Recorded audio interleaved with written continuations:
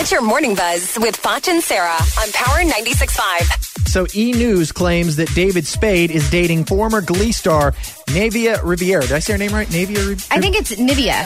Nivea. It's Naya, isn't it? Naya? No, Naya. That's Naya right. N-A-Y-A. We sound like a group of old people. Yeah. Is it Naya? What's her name?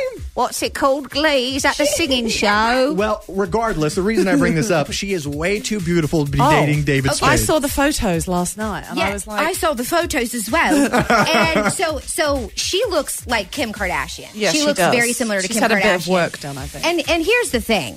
I don't think David Spade is necessarily the hottest guy in the world. However, No. he's funny. Yeah. And if you are funny, if you have a good sense of humor, you can pretty much get whoever you want. and money. I would say, and and I was he's about rich. to say, and he's rich, and he's funny, and yes. Yeah, that's true. But yeah, she's well done, David Spade. I'm sure Yes. you're listening right now.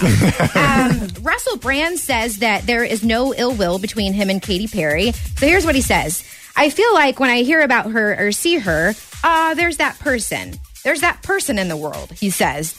The marriage didn't last for a very long time, and I think that is due to the nature of fame and that living in those conditions, and, you know, that's what happens. So I saw this interview, and he was basically admitting, you know, that Katy was much more famous than him. Right. And so he said that she was very occupied, and that basically, I think he was saying that that's why the marriage didn't He doesn't work. sound very bitter at all, does he? Listen, Right, yeah. it sounds like they That's asked him about person. this person he hates, but he's in front of a camera. He's like, that's that person. That's that person, that yeah. person that I don't want to say anything That person about. I was once married to. So I don't get sued. That's what he was saying. I don't want to say anything, so I don't They get were an sued. odd match. Exactly. They were an odd match, weren't they? Yeah, they were. Very yeah. weird. So it looks like Closer Magazine claims that Gwyneth Paltrow wants her ex-husband, Chris Martin, to walk her down the aisle when she marries her new boo, Brad. No.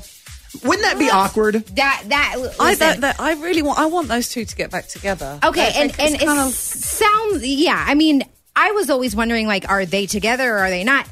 Now, listen, I am all for co-parenting Right. and exes, if you have a child, getting along and being involved in each other's lives, but that is too much. Right. I could imagine inviting them to the wedding. Sure, That makes yes. sense. But giving you away, who gives this man to this? I mean, Yeah, who that's gives this woman strange. to this man? It's Yeah, weird. you can have my sloppy Yeah, seconds here. right here. Yeah. Here we go. We're good to go. Yeah.